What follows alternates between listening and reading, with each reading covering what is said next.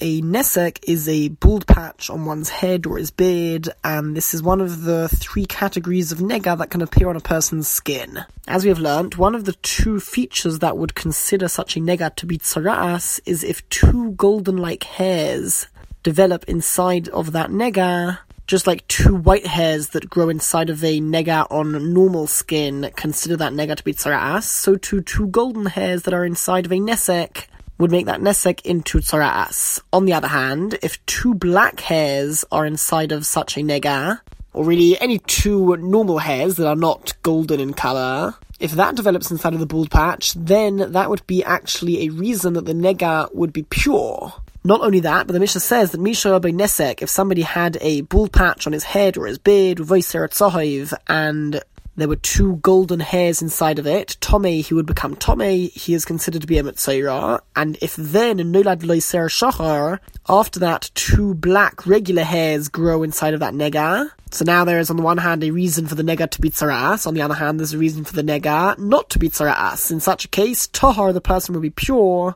It would not be considered tzara'as because any time that there are two black hairs inside of the bald patch, that is a reason in and of itself for the nega not to be considered tzara'as.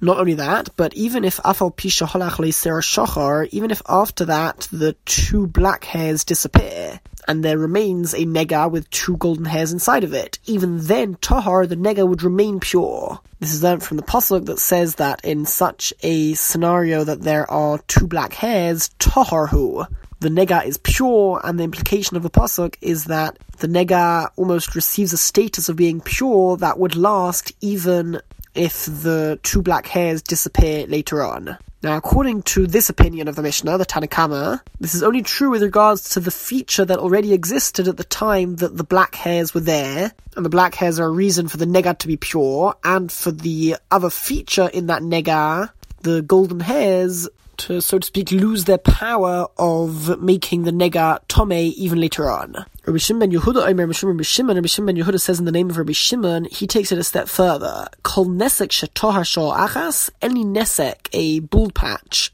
that had this positive reason for it to become pure, even if it only existed for a moment, these two black hairs developed and made the nesek tohar, ein lo tuma la'olam, that bald patch is never going to become tomei as tzara'as again.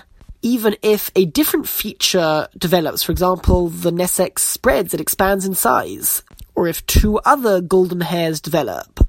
These are features that didn't exist at the time that the two black hairs were there. Nevertheless, the entire nesek, according to Rabbi Shimon ben Yehuda, has received the status of being pure, and that status is not removed at all, even once the two black hairs go away. Rabbi Shimon Omer, Rabbi Shimon himself, and it appears this is a different version of Rabbi Shimon's opinion, he is in the middle of between the Tanna Kamma and Rabbi Shimon ben Yehuda. According to Rabbi Shimon, Kol Sert Sahoiv Shetar Shah Achas, if it was the feature of two golden hairs that were there when the nesek became pure for a moment, when the two black hairs actually did exist, that nesek cannot become tomei based on golden hairs ever again. Even if it's two other hairs that become that colour, and those specific hairs were not like that at the time that the two black hairs developed in the nega, nevertheless, since it's the same feature, so the nesek would not become tomei. However, if the nesek were to spread afterwards, if it were to become larger and expand in its size, since that is a different feature that generally makes the nega tzara'as, with regards to that feature, the nega has not received any status of being pure, and indeed that nega would become tomei as tzara'as if it expands in size after the two black hairs disappear.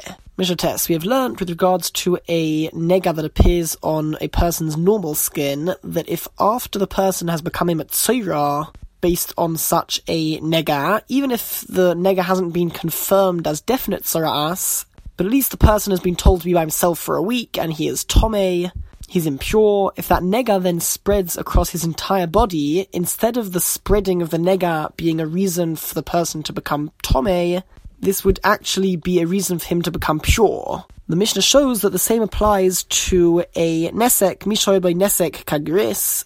If somebody had a bald patch on his head or his beard, which was at least the size of a bean, the minimum size that it needs to be for it to be tzara'as, and he had already been to a kohen for an examination. That means that he was a Metzora, v'nitak kol roshai, and then his entire head became bald, or his entire beard, tahar, his nega would become pure, and he would now be able to go through the purification process.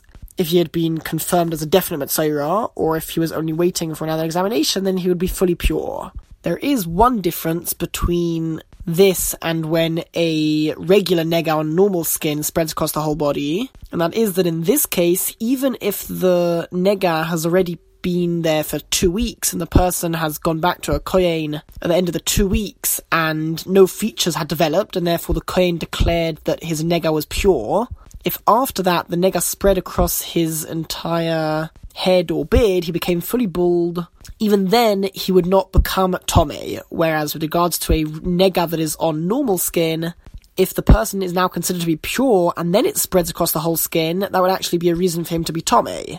But other than that small difference, the law is pretty much the same. Continues the Mishnah, Harosh v'azokon ein ma'akvin zeh zeh. The hair on one's head and the hair on his beard are not necessary for each other. Meaning we consider them to be like two distinct parts of the body, so much so that it's almost considered to be like two different kinds of negoim.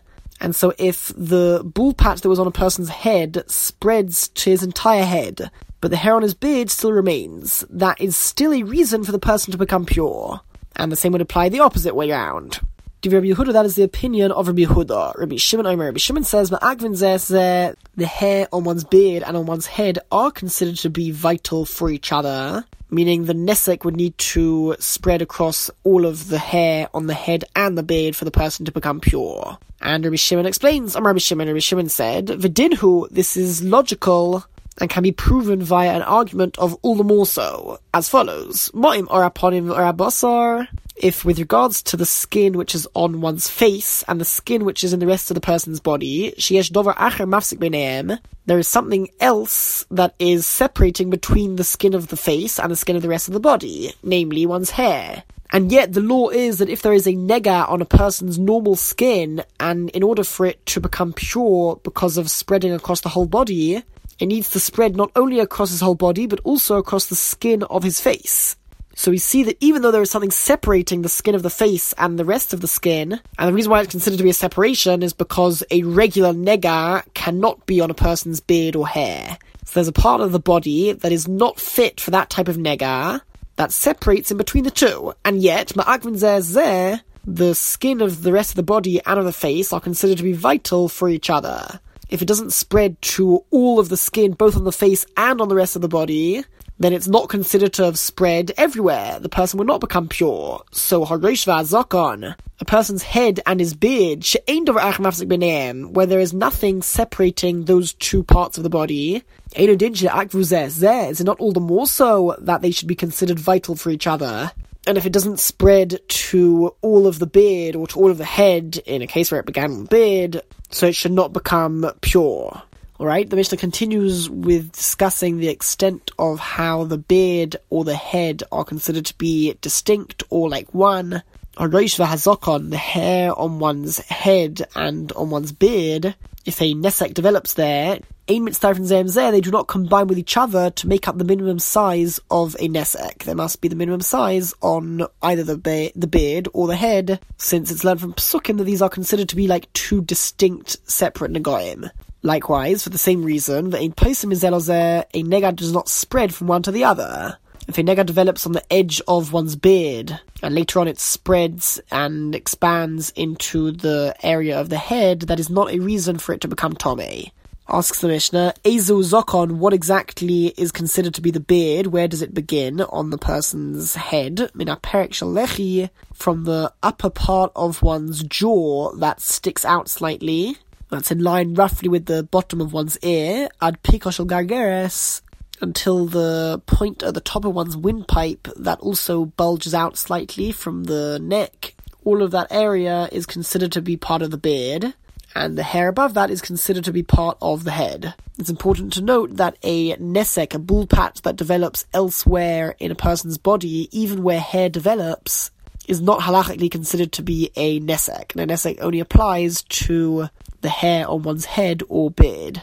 Mishnah Yud, a nesek is unlike any other nega in that it doesn't require a discoloration, and the bald patch itself, that is the nega. And this is only true if it is a patch of baldness. However, if the person's beard or head becomes totally bald, he loses a very significant amount of hair, this is not considered to be a nesek, and so much so that a regular nega which develops there would be considered a regular nega of normal skin that can become tomei as tzara'as. Although in general, if a nega develops on one's head or beard, it would not be considered a nega, and the only type of nega that can be on a person's beard or head is a nesek, a bald patch. Nevertheless, if a person's hair all fell out, then it would be considered like the rest of his skin, and a normal nega would now be applicable. Now, the Torah talks about two different ways that a person's hair can all fall out of his head. One is korachas, which is when the hair on the back half of one's head all falls out, and gabachas is when the hair on the front half of one's head falls out.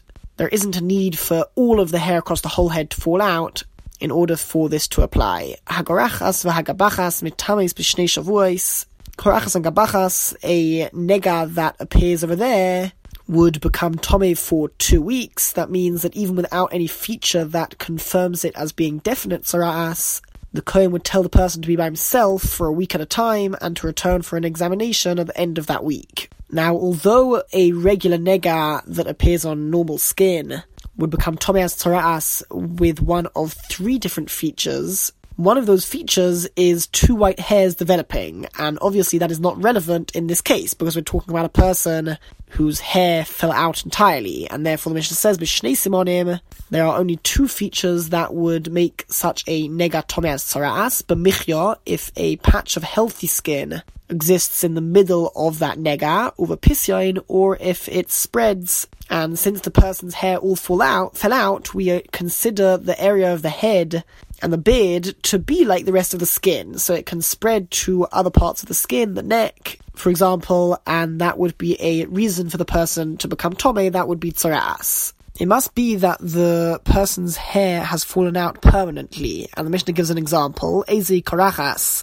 What is an example of somebody whose head would now be fit to be considered korachas? Korachas is the example where the back half of his head becomes bald, and the same would apply to the front half. Ochal neshem or soch neshem. If the person ate neshem, or they rubbed neshem on their body, this causes the person's hair to fall out. Makosha inu re'ul seyar. Or if the person was injured in a way that the area of that body that has now been scarred is not able to redevelop and regrow hair. Since the hair has disappeared permanently, it is now viewed that part of the body, the head, is considered to be like the rest of the body.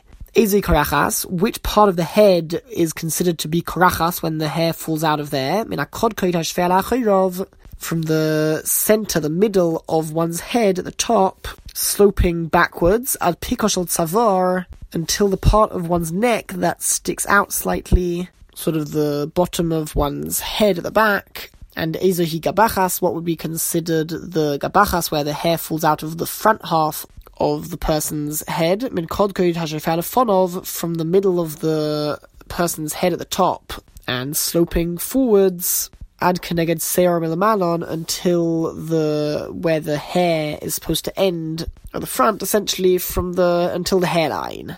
All of the hair in that area of the head would need to fall out for this to apply. Hagorachas v'agabachas enam mitztorfes zoi. A nega in the korachas, which is the back half, which has become bald, and in the gabachas, which is the front half, which has become bald, do not combine with each other to make up the minimum size. This is learned from the Pesukim that the Torah seems to separate these 2 areas into 2. One is considered to be korachas, one is gabachas, and they are considered to be 2 distinct areas of the body. And for the same reason, if the nega spreads from one half to the other, that is not a reason for it to become tomei, because once again it's considered to be like 2 separate negoim and not the same one that has spread. However, Rabbi Yehuda argues, Rabbi Yehuda says, if there is any hair in between the korachas and the gabachas, then it's true that in mitztorfos they would not combine to make up the minimum size. However, ve'im lav, If not, if there is no hair separating the two, then we view the person as being totally bald, and there's no reason to separate the two halves of the head from each other, and therefore, they would combine together to make up the minimum size that a nega needs to be. And in addition, if the nega spreads from one half to the other, that would be a feature that would deem the nega to be tzoras. Perigud Aleph Mishnah Aleph. Pretty much all of the Mishnayos until now in the Masechta have talked about negoim which appear on a person's body. This perek, this chapter, discusses the laws of tzoras on a person's clothes, and the two prokim after that talk about tzoras on a person's house. And the Mishnah introduces Kol begodim, any clothes mitamim b'negoim can become tomei with negoim.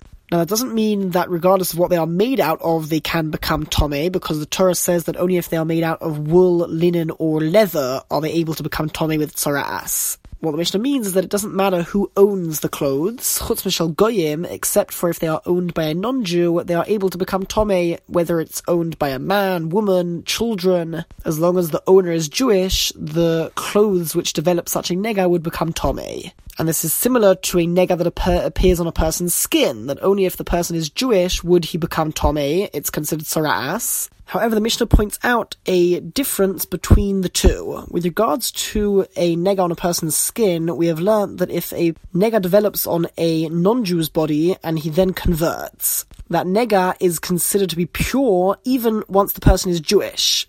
On the other hand, halikeach begodim min hagoyim, one who buys a item of clothing from a non-Jew, yiro batachila, they should be viewed from the beginning, even though there was a nega beforehand on the clothes. We view it as if the nega has just developed, and the clothes can become tomei according to the regular laws of negoim from this point onwards. And the reason for this difference is because, since over here it's dependent not on the clothes themselves, like with regards to a nega on a person's skin, it's dependent on the person himself.